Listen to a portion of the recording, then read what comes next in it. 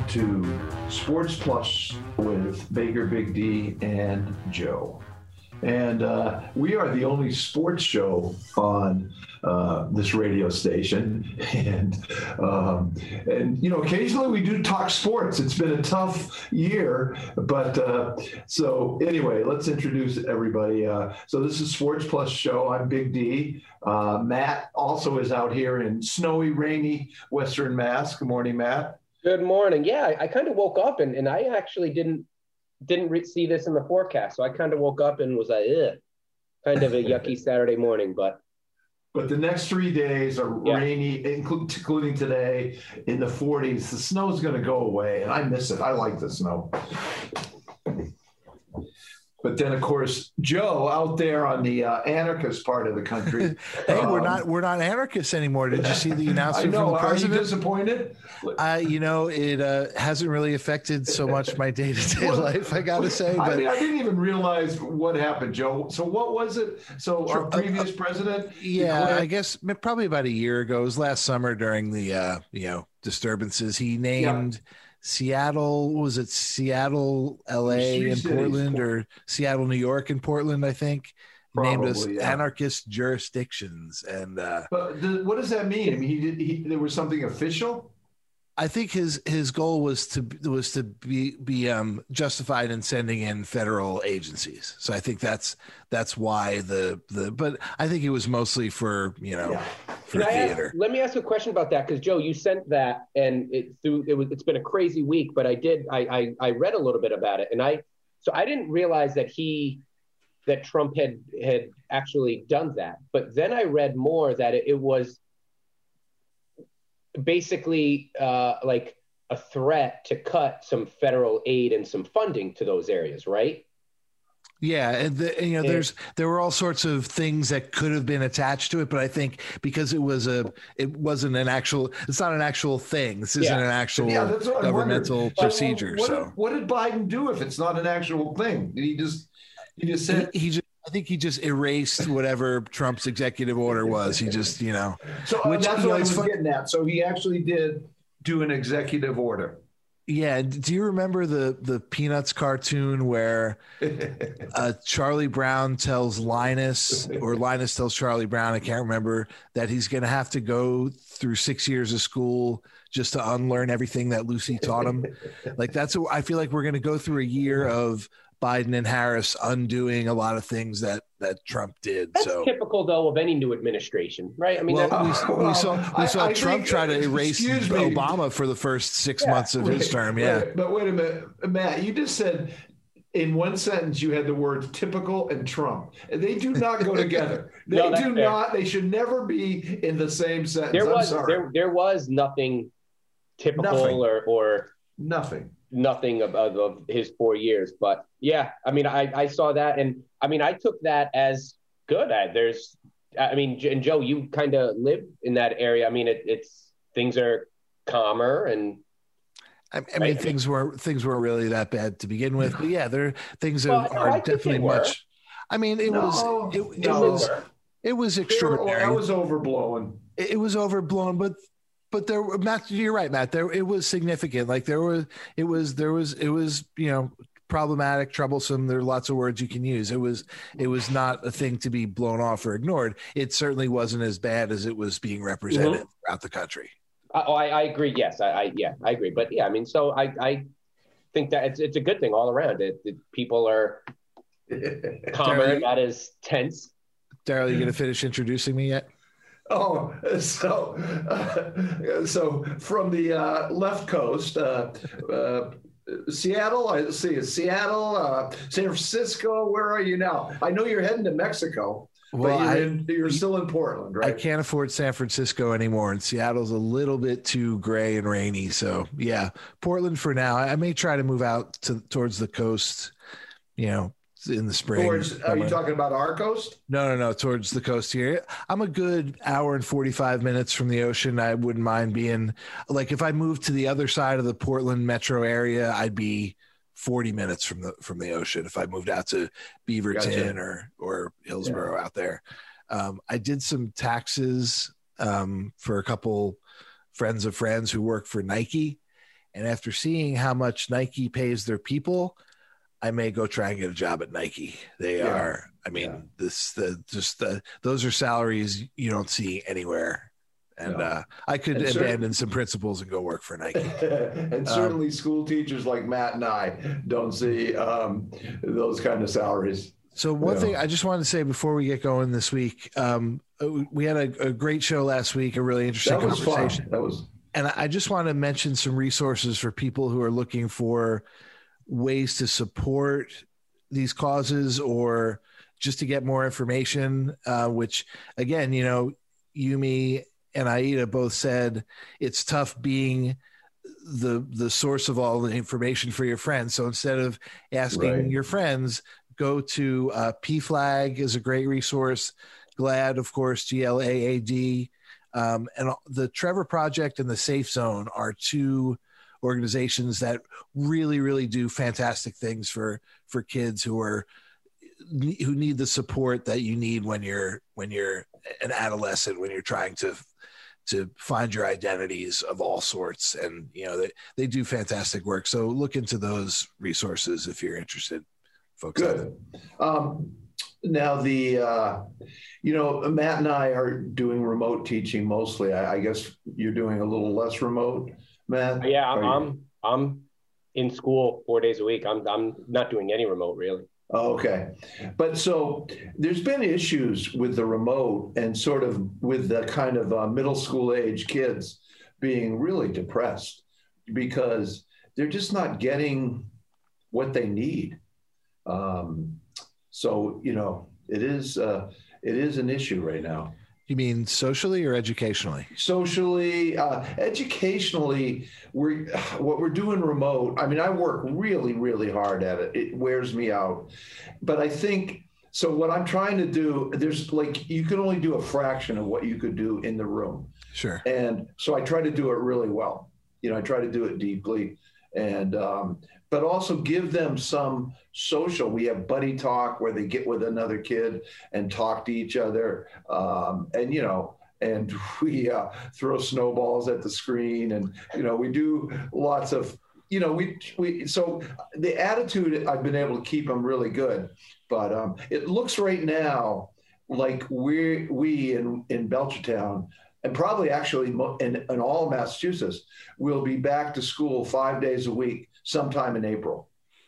Yeah, Matt and I were talking about this a bit beforehand, and my feeling was I don't think you can ask the teachers to do this without being vaccinated, but if you are, it should be optional. So the kids who are vulnerable for whatever reason don't have the proper, you know, internet connection, don't have enough computers, don't have a peaceful household, they can come in and get in-person learning. And then they're the ones that are hurting, the ones that have attention problems and that don't have parents that are sitting next to them, guiding them, keeping them, you know, paying attention. So what percentage of your classes, both of you, are in that group, are students who have difficulty, some sort of difficulty with the online? So, well, Matt has a bunch of classes. That might be harder for him to say. But for me, I have 23, 24 kids, depending on the week. And, you know, a good percentage of them are low readers. And a good percentage of them have, you know, they are only 7 years old. Right. You know, to have them to sit at a desk and the state is demanding 17 and a half hours full contact with the whole class. Online? Online. Wow. Per week. So when you say a good percentage, you're talking about 6 or 15? Yeah. It's like 15, like the majority of No, more like 6. They're really, really hurt in the sense that they're just falling through the cracks and there's not much I can do about it from a distance. But in a school, it'll be a lot better. But you could teach, if you were teaching to 6 in-person students and a camera, you could do that much more safely than if you had 24 students in that classroom. Would be my point. You know, we're going to see what happens. I've actually had some really good news. I have a vaccine scheduled a week from Tuesday. Awesome. Congratulations. How about you? What's the breakdown of what percentage of your class is struggling in that way? So it's hard. teaching phys ed, and because I'm teaching, I've been pretty much teaching in person all year, with the exception of a few. We were sent to full remote for a few weeks here and there and stuff like that. So I don't know. I mean, nobody's struggling remotely in phys ed. What's your class size in phys ed? Because we're hybrid, class sizes, we broke each homeroom into 2 cohorts. So the most I see in person is 14. That's good. Like that. And that's a cohort B class. And then their cohort A has like 5 kids in it. So most of my classes range from, in kindergarten, class sizes are down to 14, and like in the whole class. And then the upper grades, 23 is my highest. So, I mean, I do think kids need to be in school. I mentioned this before, and I think part of the issue is we're seeing the scientific process play out in front of us, and that's a tough pill to swallow. Yeah. Just a year ago, literally a year ago, like we're all still trying to process what happened March of 2020, and in tomorrow it's March 2021. You know what I mean? We're still, so last year we were told, you've got to be home. Teachers were not even allowed in the building to teach remotely from your classroom, because we didn't know, if you touch something, you might spread it that way. Like, right. We didn't know. Now at the beginning of the year, we're given these options, and we're told 6 feet apart and put these parameters in place and follow science, and you're in the red. At least I'm speaking for Massachusetts, right? You're in the red if you reach these sort of metrics. And then the whole state reaches these metrics and they move the goalpost, Yeah. And so we're seeing the scientific process play out in front of us. And that's a tough pill to swallow for a lot of people, because, hey, a few months ago, you told me it wasn't safe to go into my building. And now you're telling me we're going 100% all in a month. Like, that doesn't make logical sense. And so I think there's always been a breakdown in communication. At least as how I feel, there's sort of a breakdown in what do you trust. And, so I'm hoping, I'm disappointed with how the state is rolling out their vaccines. Like Daryl, somebody in yours, like, you should have been vaccinated already. And the thing is, it's been a disaster. So it's the mass.gov's vaccine site is just unreachable. And my kids are going crazy for me, and I'm on it, and I haven't connected at all. I'm not even trying, because to me, it's not worth the frustration. No, it's not. It's not worth it. It's not worth the frustration. So I'm kind of waiting. I mean, at one point there was talks about my district, where I teach. They were going to be getting a certain amount of vaccines, and they were already, from our local, like our town, they were already scheduling teachers, and it was going to be Wednesday, because in our hybrid schedule, that's a half day of teaching. It was going to be Wednesday afternoons. They were going to be rolling teachers in and out of all the different buildings. And then a week or two ago, I guess the governor decided that no towns are going to be given an allotment of vaccine. And right. He's going for mass vaccination sites. Exactly. And so now our town is like, well, I don't know. So it's been tough, and I mean, Baker, a Republican, he's done a good job overall. But this is, when you're talking about the science, the thing that people have trouble grasping with science, and like with this COVID vaccine, is that just because you say something one week, you get new information. And so that changes in the next week. And that's sort of what's happened. And people say, well, you said, well, it doesn't matter what we said. We didn't know what we know now. Exactly. Yeah. And Matt, like you said, we're kind of watching the science get figured out in real time. But in real time, if that had all been happening under competent leadership from day one, things would look a lot different than they do right now. Another thing Matt and I were talking about before he came on, Daryl, is what a mess the situation is, the vaccination effort is in Oregon too. And there are states where I've got friends who are in my category who are under the age threshold but have a pre-existing condition. Like my sister in New York, she got her first shot. My friends in Texas who are in this condition in Colorado, they've got their first shots. I'm, who knows, 2 months away. Yeah. But maybe we should have an educators show in a week or two, because I'd love to hear about how these things are playing out in different parts of the country, because I'm sort of detached from that out here, but could get an Oregon teacher and a couple of New Jersey ones. Go around the horn. Yeah. You guys don't want to talk shop. Daryl wants to talk sports. Yeah, well, I keep looking at the title of the show, Sports Plus.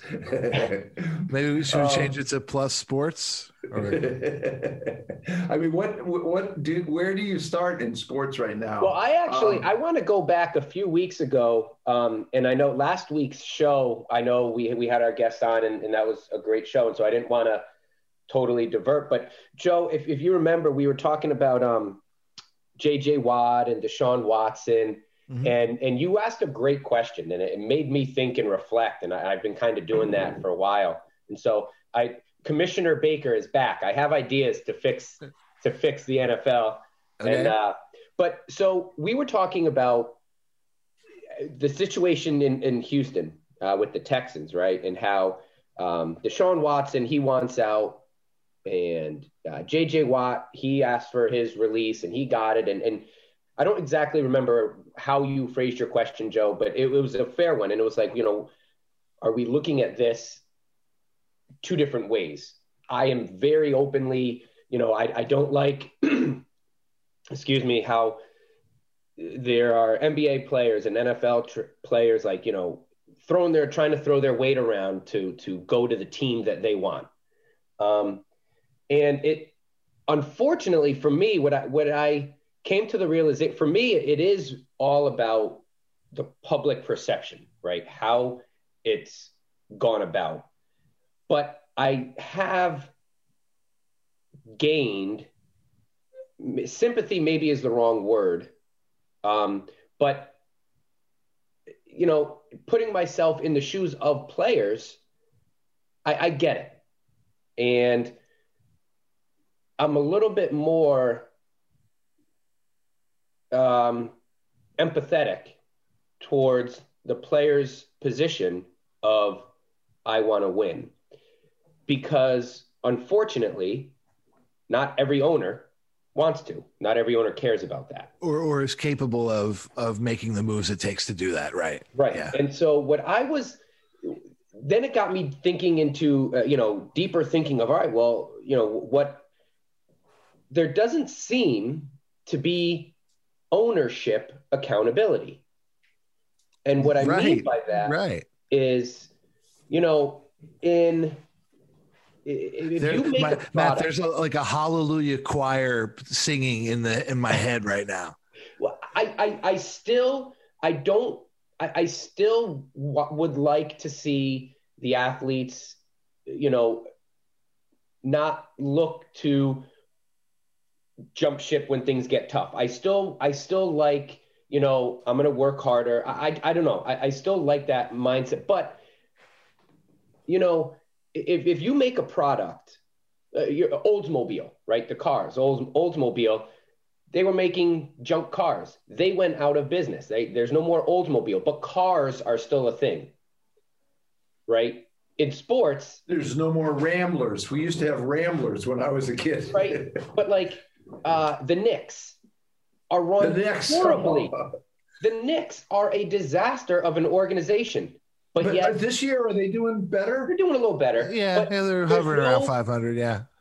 We would never say, all right, the Knicks are done. They're still the NBA, but the Knicks, you're gone. You're an awful organization. And so, how would we get to a point where, if as an owner, if you are not if it can't, look, it is a business, and you have some owners that just are saying, look, it doesn't matter if I go in the NFL, if I go 0-16, right? The Patriots, the Chiefs, the Bucks, the teams that are really good, they're going to help me out anyway. I'm still making money. So what's the big deal? And if you're an owner and you have that mindset, why should players want to play for you?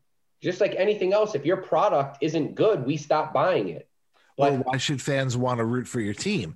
And that's the other part, I'm at the risk of pissing people off. Fans are suckers and stay with teams long after the team. I love the Celtics. I love the Celtics. Right. No matter how bad they play. Right. Or what the management does. And I stuck with the Knicks for 35 years until, and it's funny. I swore them off at the beginning of the season, but the couple of times I've been on TV, I've watched them and I've rooted for them. And it was weird when they played the Blazers. I found myself rooting for the Blazers, which was not kind of how I thought that would go, but it's these loyalties are weird. They're really weird. So Matt, what's the solution? Well, no, but wait a minute. Commissioner Baker, first off, you got billionaire owners. You can't tell them nothing.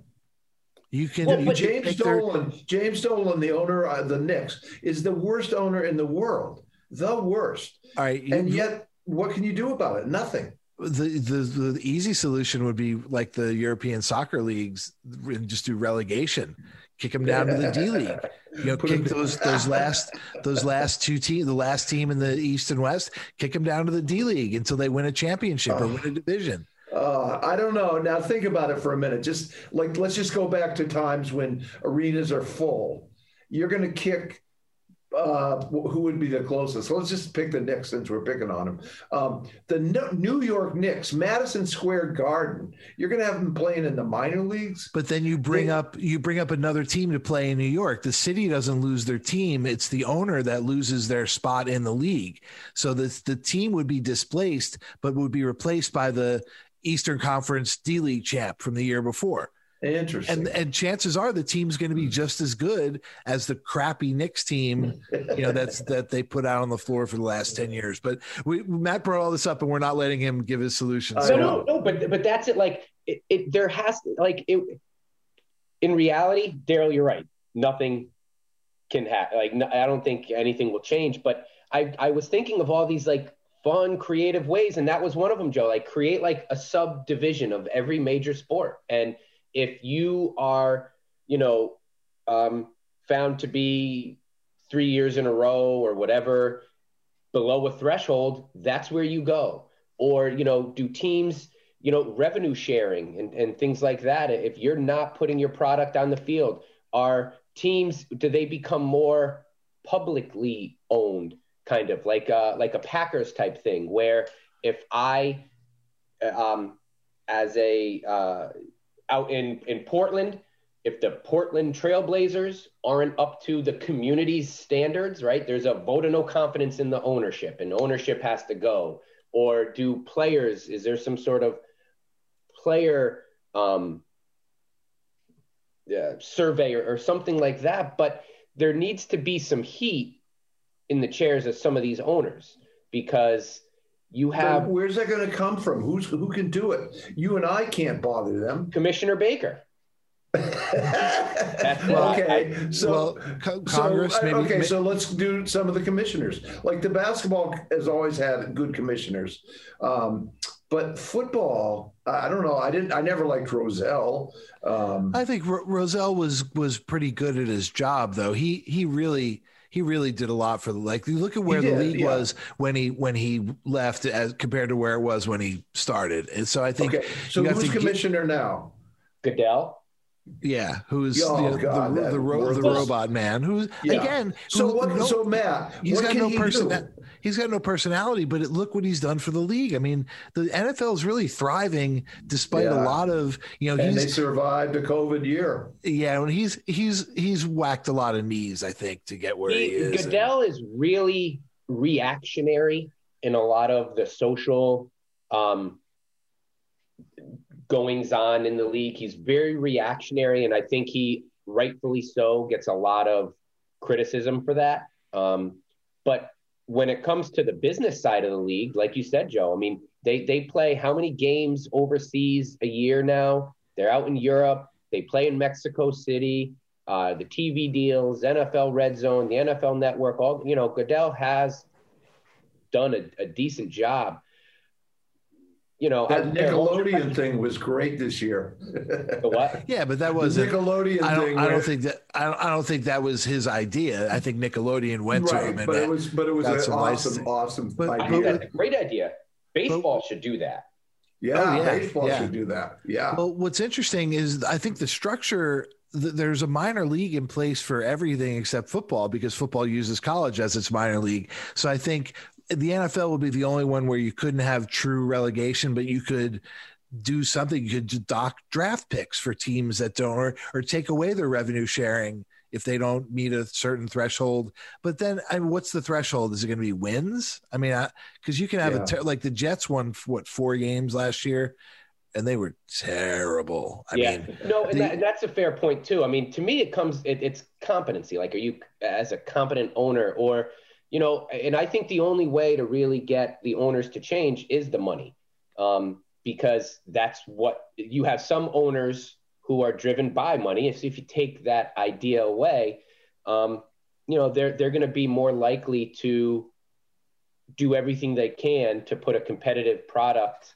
on the field or on the ice. Again, I think this is all sports. You know, so I am taking a little bit of a step back on my. I like the evolution.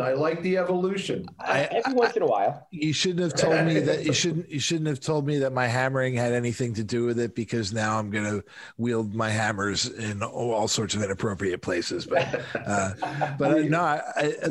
it's funny too, because, you know, we mentioned the players getting more say in things, and, you know, and getting rid of bad owners, and it's just what happened with the Atlanta Dream. Our favorite Kelly Loeffler finally is out. The team is officially. So I'm not up on this story. So how did they get rid of her? They made her sell the team, and there wasn't any official. She was a minority owner too. But the entire ownership has been turned over, including part of it to Renee Montgomery, who was one of the players who took off last year to work for Black Lives Matter causes, and then retired, you know, at the end of the off season. So she's part of the ownership group and is going to be running the team, basically. So they put together this ownership group, and, you know, she's got money in it, but she's going to be the executive head of the team. And I mean, this is exactly what we should be seeing, is these players she played 11 years in the league. She's got 2 WNBA rings, a NCAA championship at Connecticut. These are the types of players that we should be ushering into management roles when their careers are over. And I think we'll see LeBron James own a team, I think, and run a team when he retires. What about Michael Jordan? Things haven't worked out too well for him. Yeah, I mean, Michael Jordan's success as a player came from a lot of things that don't translate as a leader. We saw this with his teammates all the time, where he would get frustrated because they weren't up to his standards, you know. So I think being a good player doesn't necessarily mean you're going to be a great owner or executive. I think there have been plenty of great players who have been great owners, executives, coaches. You know, there's a list of them a mile long in every major sport. I think I'm especially enthusiastic about this because Renee Montgomery has won everywhere she's been. And I think this is rewarding someone who has done everything the right way her entire career, her entire professional life. And I want to see more of this. I want to see Russell Wilson own a team. I want to see LeBron James own a team. I want to see all these players get rewarded. So maybe one of the solutions, Matt, is to give control of the team to the players. I'm not there yet because I, you know, it's tricky. Like, I still think, you know, the player's role is to play. The coach's role is to coach. The GM's role is to manage and put it together. The owner's team is to own. But I am understanding and empathetic of a player like a Deshaun Watson, who now he realizes he's a top 5 quarterback in the NFL. It's not going to last forever. And his talents are being wasted because GMs and owners are trading away DeAndre Hopkins for nothing. They're getting rid of offensive linemen for nothing. Yeah, they're dismantling that team too. They just traded one of the running backs. Of a team. And so I'm understanding of that. You know, I'm not all for the play. I don't, because a player, it'd be like me as a teacher going into my principal's office and Daryl, you know this, how often, a principal makes a decision and like, what was he thinking? He should have done that. And me marching into the principal's office saying, nope, do it my way, Well, I mean, let's again, like, it's a little bit of a false equivalency there, because we're not saying that these aren't, I think we have a tendency to look at these things as minor slights that tick these players off. But these are, I mean, you're talking about a career where your entire life is dominated by your job. What you eat, the hours you keep, how you handle your family matters. It's all centered around this job. And so which has a very short lifespan. Right. So I think the slack we should give these guys should be much greater than what we give ourselves, ordinary people. But even you as a teacher, you have more. We're not talking about, again, these are major issues surrounding your livelihood, your compensation, how successful you can be at your job. And if those are things that you really felt were threatened in your current job, you would absolutely go find another district to teach in. And you have that opportunity. And those opportunities are out there. So I think the same should apply to these players. If they have an opportunity to go somewhere else and they feel like it's better for them professionally, psychologically, again, for their families, for their bank account, they should be able to leave for any of those reasons, just like you or I could do the same. Joe, so Matt has always made the point, so I want to hear what you guys have to say about this now, is you sign a contract, you're supposed to live up to that contract. Yeah, but the contracts, other than the NBA where most of them are guaranteed, the NFL contracts, you see this all the time where you've got a 5-year contract, but the team's still going to cut you after a year if your number's too big. So hasn't that been true in football scholarships in college? You blow your knee out, you lose your scholarship. Most schools now, I think, have understood that that's a really bad PR move, and the excess of scholarships is there. So I don't think we see so much of that anymore, but yeah, it used to happen. I think it could. Yeah. I mean, I do. Unfortunately, and I'm speaking just for me here, there's a lot of how you go about it and how it's portrayed in the media that sort of pushes me to one side or another. To me, it's not a good look when Jalen Ramsey, 3 games, what was it, 2 years ago, I think, or maybe even last year, 2-3 games into the season, he knew the Jaguars are an organization that is no good. And they start 0-3 and he's like, I want out, trade me to a contender. That's different than Deshaun Watson seeing how his team is trading away their best players for nothing, going through a joke of a coaching hiring process that he was promised to be more a part of. And so he wants it. So I have more of an understanding of why and more agreeance in how Deshaun Watson is handling it than how Jalen Ramsey went about it. Deshaun Watson was told he was going to be part of the process. They wanted his input, and then they didn't let the guy have any input. I would be upset about that too. And so, Joe, like, you are right. I would be upset about that too.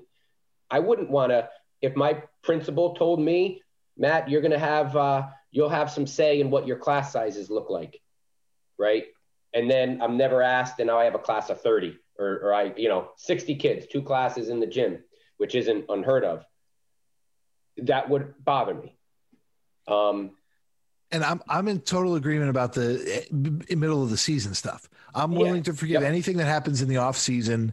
That's the time to reshuffle everything. And again, I think we ask more from the players than we do from the owners, because I mean, how many times have we seen owners be, quote, disloyal by trading away a player, out from under himself, and Daryl, you saw this a lot more in the 60s, I'm sure, than we do now.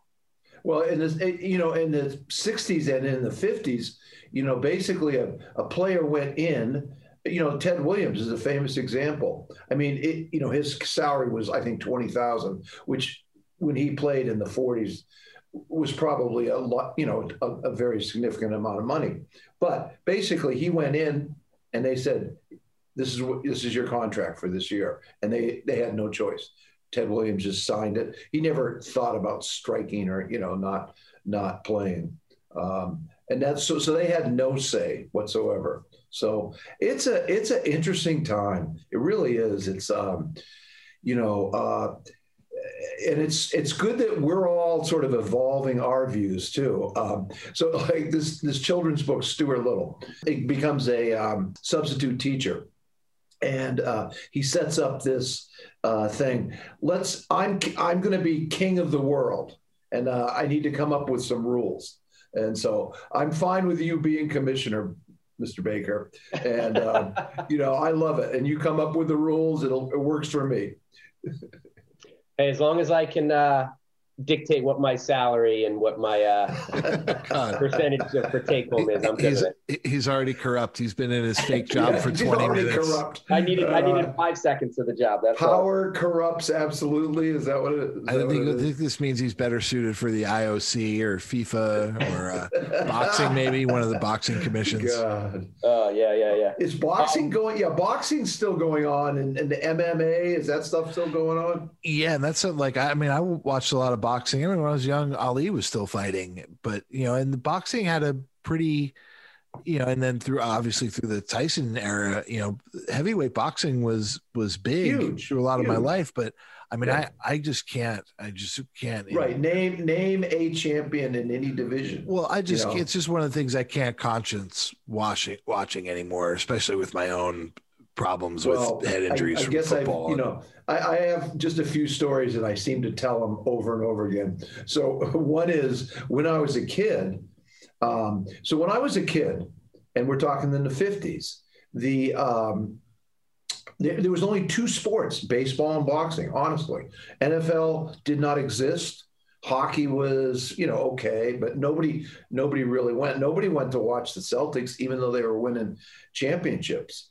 So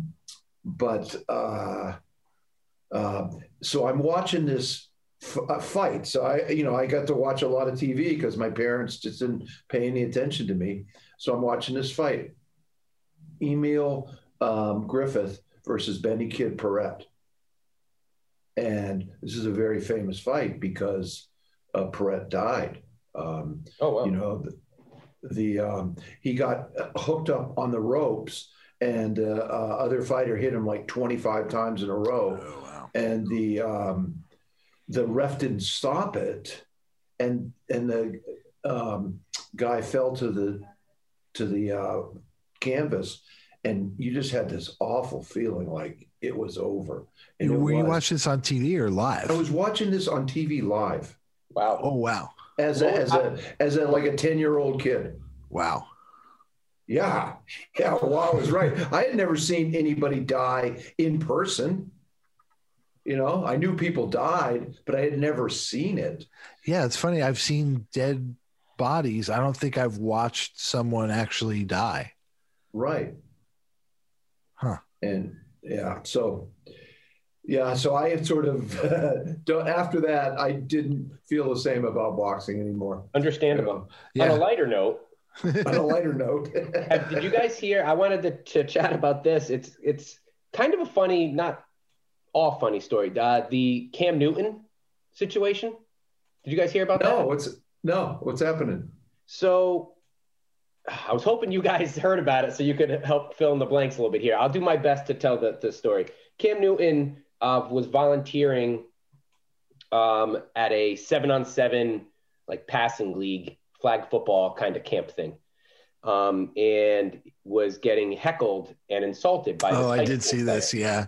Right. Yeah, I saw this. And he's yelling at him, "You're poor. You're about to be a free agent. You're poor. You're done," and really trash talking him. And Cam Newton was kind of like, "I'm rich." He was going back a little bit, and he was asking, "Where's your dad? Let me talk to your dad. Where's your dad? Who are you with?" And it made a lot of waves in the sports talk shows this week, and a lot of it were the kids these days kind of thing.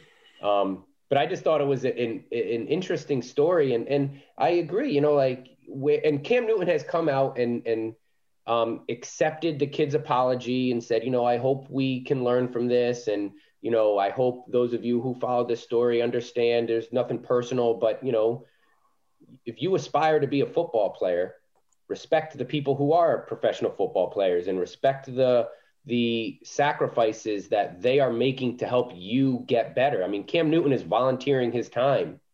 So Cam handled it pretty well.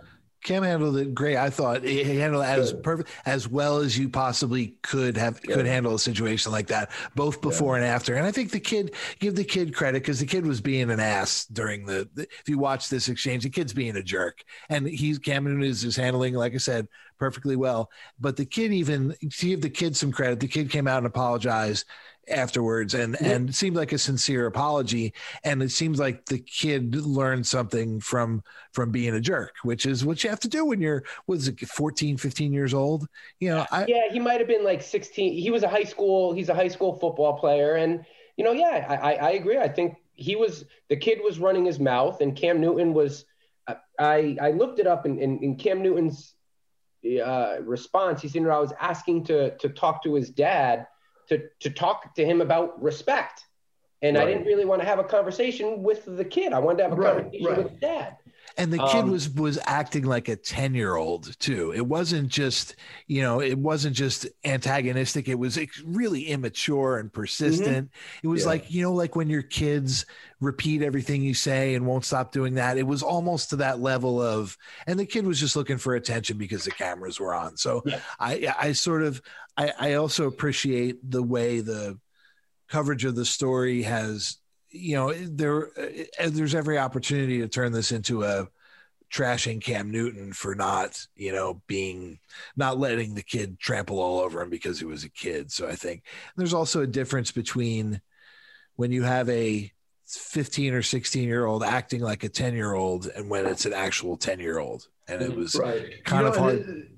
The whole thing about sports that's so important is that, many, many, many young boys and girls, as they're growing up, play sports, and they're coached by volunteers. And, those volunteer coaches, we talk about bad owners. There's certainly some bad volunteer coaches who don't teach respect. And, it's really, you would like to, I think your idea of respect is a key issue there. Yeah. So I think there are a lot of layers to that, we can talk about that for a while, but, it was good. I find a lot of things that surround Cam Newton. I got to give him respect because he tends to have these controversial things around him. He is able to rise above it and kind of continue to move forward. Well, what's interesting too is I see a comparison between what happened to Cam Newton and also what appears to be happening to Jason Tatum, which is after you get COVID, even though you recover, your performance. So before Cam got COVID, he was brilliant.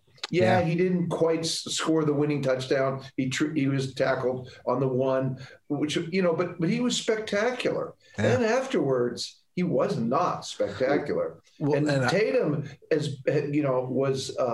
got COVID, and since then his shooting percentage is incredibly low. So I wonder what the long-term effects are. Well, and I can tell you firsthand. I mean, I had it in March and April of last year, and it was a month ago, before I started to feel even kind of remotely back to normal. Like I was, for 6 months, I was non-functional.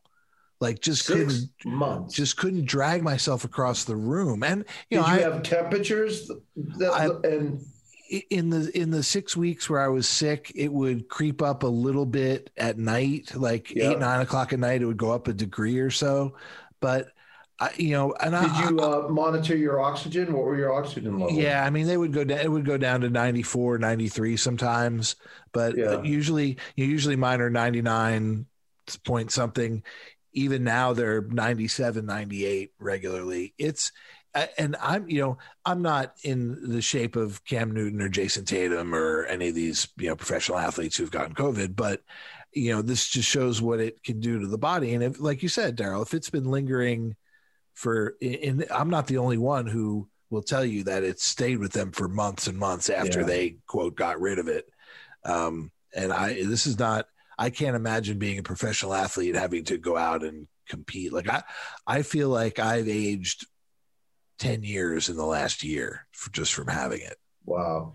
I have a coworker who had COVID, got COVID 2.5 weeks before our February vacation. So let's say, look at my calendar, like the first week of February. Right. And still hasn't been able to come to work. Wow. Can't, just too lethargic, too tired. So a month. Drained. It's been a month so far. So that COVID fog I think that's kind of how they're terming it. It from things I've read and heard and seen, it is a real thing. Now, Cam, I don't know what else he would say. He says he didn't feel of that.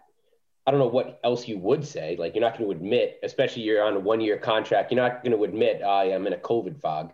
So he kind of said the right things, but his play would indicate otherwise. I mean, he was bouncing balls into his receivers and Well, Daryl, as a chronic condition guy yourself, you can, I'm sure, attest to this, that you don't notice when you have these things, you don't notice because you get diminished a little bit a day and you don't see it. You almost have to have other people point it out to you. And I think for him, right, it's just, he's felt this way, and he's telling his body to do things, and his body is seemingly responding like it did before, but it just isn't putting out that same performance. But do you experience that, Daryl, too, where you don't so much notice deteriorations in your own conditions because it happens gradually?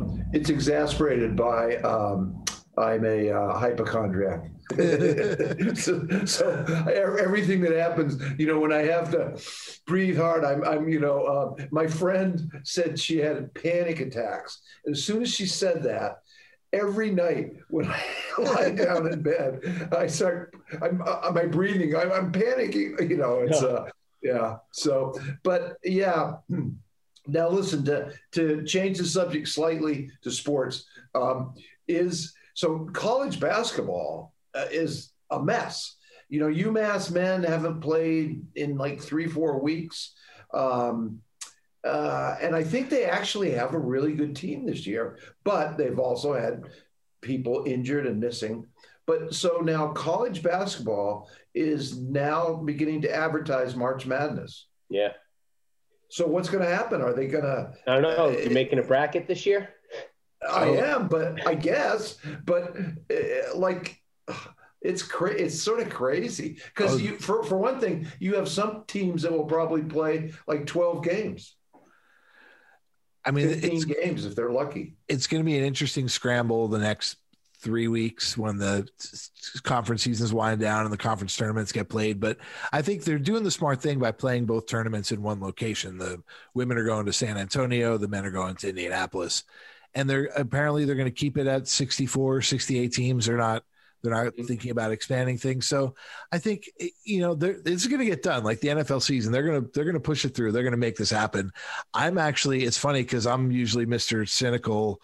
I can't watch this for philosophical reasons guy, but this is right about when I really start to usually pay attention to college basketball. I love college basketball. Yeah. And so my alma mater, Duke, really looks like it's not going to make it this year. Struggling. It is putting on a late surge. So we'll see. But my alma mater, Texas, looks really good. They look really good. And are they ranked? They're 14th. Yeah. And this is a year where you can make a case for 35 teams having a chance to win the championship this year because the sample size, like you said, the season was so erratic. Injuries, COVID. And the seedings are going to be screwed up. There's going to be sleeper teams that are just getting hot this time of year. And there's also, I think, the unpredictable nature of having 18 and 19-year-olds compete for something, is going to be multiplied exponentially this year with all the added uncertainty. And I'll admit, I haven't paid much attention to college basketball like you, Joe. Now is about the time where I start really, reading a little bit more about teams. I wouldn't be surprised if there becomes a trend, a regional trend of teams like you said, Daryl, UMass hasn't played in how long? 3-4 weeks. It doesn't matter how good of a team you are. If your team has been up and down, practicing, not practicing, when it comes to tournament 2 practices, I think. You're just not going to have the chemistry needed. So, I'm curious to see if there's a trend of teams who maybe didn't have the most talent on their roster, but had the most consistent regular season with practice and games, not that much disruption, how far they go. I'm kind of interested to see how that plays out. Well, it'd be interesting to see how that factors into the seeding too. If a team that did that, but maybe isn't as talented or even doesn't have the record of, one of these higher profile programs. Yeah. But it is good that they're doing it all in one location, which brings me, I know we've got like 4 minutes left. The NBA All-Star Game. Oh, God, is that horrible? That is horrible. Like, to me, you're taking players from every single city, bringing them to one spot. For a worthless exhibition. That the NBA players have already said they don't want to play. And then you send them back to risk reward, right? We were talking about this at the beginning with college football. Like, you've got to do that risk. What'd you call it there? Risk assessment? Yeah. Right. Yeah. Or whatever. Risk, right. Whatever. Yeah. If there is an outbreak or if somebody within the All-Star game has COVID, you now run the risk of literally bringing it back to infecting every single NBA team. Not that I'm not saying that will happen. Why didn't they just name an all-star team? You got that honor. A lot of people have it on their contracts that they get more money if they are an all-star. Just pick the all-stars and give the players 5 days off, all of them, because they all need it. Well, the short answer is money. The longer answer is, for some reason, the Players Association agreed on this when they set up the parameters for the season. Right. And I'm sure if they could look back, and again, we've done everything assuming that things are going to be better in a few months. So I think in the fall, when these decisions were being made, they didn't think we were still going to be in this dire of a situation at the beginning of March. So I think, a little bit of lack of foresight, a little bit of greed, there's some of both of it, because the league certainly couldn't have said unpredictability of what's happening. The unpredictability. Right. Like right now, so levels have been going down dramatically. Hospitalization, all that stuff. But they're going down. But if you look at what they're going down to a level that is higher than it was last summer. And they're going down because we're taking these measures. And this has happened now 6 times in the last year where this could change. Things get better. Everybody relaxes, then they get worse again. Right. And that's why we're still doing this a year later. And if we would just stay home for 8 more weeks, and that's, again, something that Matt and I were talking about earlier about schools, like you've gone the entire school year to this point. Have it to where the kids who are struggling to learn remotely can come into a classroom, but make it so when you're in front of that class, you have the 6 vulnerable kids and a camera and the rest of your class. And then the kids so maybe you'll teach online for 3 or 4 hours a day. And then you give the kids that are there in person another 2 hours. I know, but you know what? That's 2 jobs. Being a remote teacher is a full-time job. Being an in-school teacher is a full-time job. You can't really combine them. It's not like you can do them both at the same time. So that's kind of the reality of it. But, so here we are. Things are improving. There is light at the end of the tunnel. I think it's somebody's baseball break. Spring training. What'd you say, Matt? I said, I think it's somebody's brake lights. I don't think it's the end of the tunnel. I don't know. That's a good title for you, Joe. Brake lights. Somebody's brake lights. Brake lights at the end of the tunnel. Well, at least one of us is getting vaccinated. We got that for us. Very excited about it. So we'll see. We'll see what happens. So again, thanks very much for listening to Sports Plus with Baker, Big D, and Joe, and we will see you next week. Thanks, Have everybody. A great week. Download the podcast, rate us, review us, like us, love us. You guys see the NFL, the minority rate doubled from last year? The minority hire rate? For what positions? Coach, they only had 2 minority head coaches, so it wasn't really head coaches. But you know what? That's in the George Bush thing about how Texas's education was rising at a faster rate than any other state in the country, and that was because they were 49th. Right. Well, and also it's great that a couple of GMs and coaches are getting hired, but I'm as concerned about the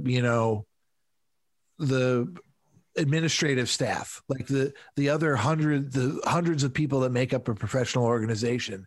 How many of them, from the bottom up to those executive levels are minorities? And I think, I'd be curious to try and find some of these numbers. Yeah. I mean, I don't know exactly what their positions are. The short little article on ESPN that I read said that they were, coaching staff, front office positions.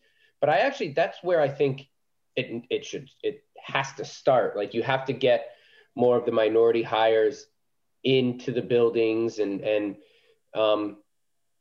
so is it where it should be? Could be, no, but more than doubled since last year, I think is a good sign.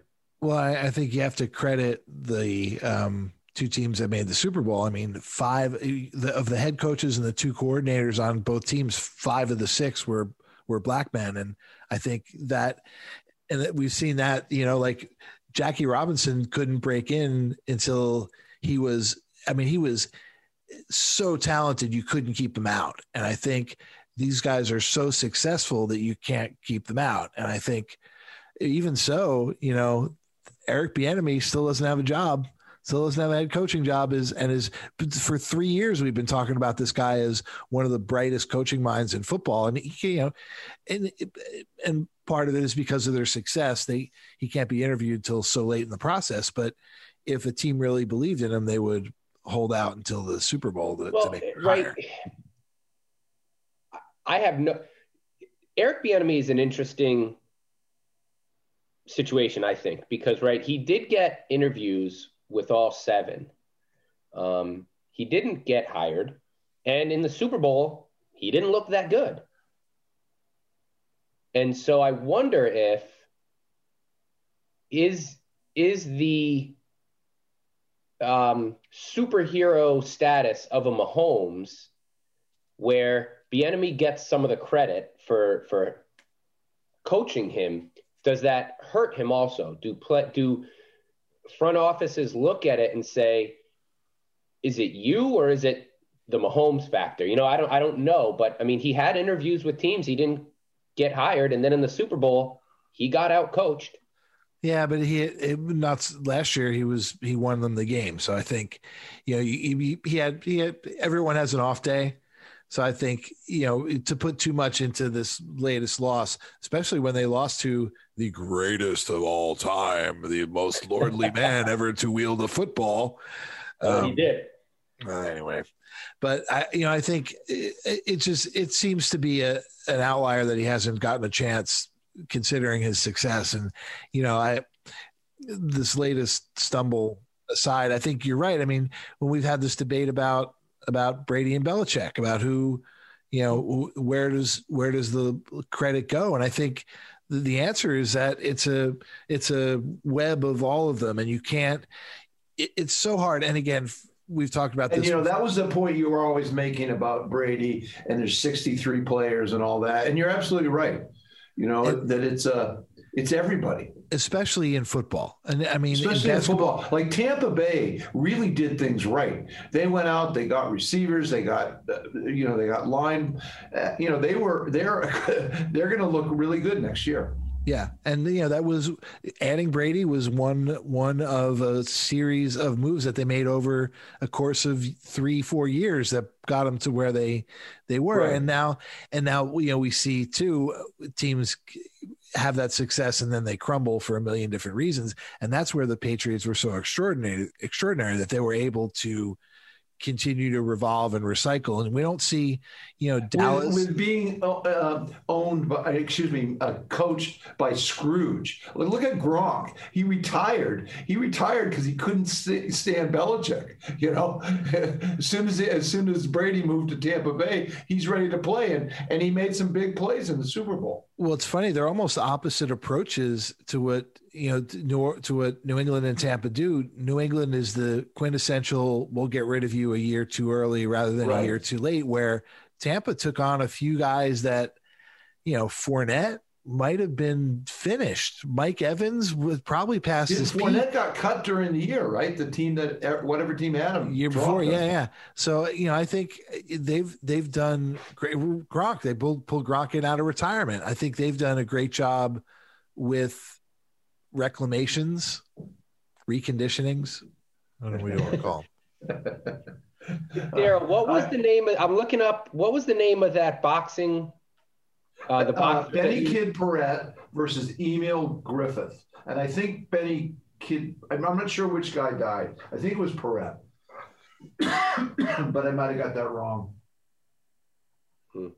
Yeah, I mean the 70s and 80s, like Marvin Hagler and Thomas Hearns and Sugar Ray Leonard. I mean, there were some amazing fighters at all levels. And then Hagler was great to watch. And Sugar Ray Leonard was great to watch. But after Tyson and Lennox Lewis, Tyson was a horrible human being. That was, I think, made it so hard. Just what he did to the sport. Like it was so, after seeing such competitive fights for the heavyweight title for my entire life, all of a sudden here came this guy who was destroying people. Matt, you're too young to remember Tyson's prime, right? He was.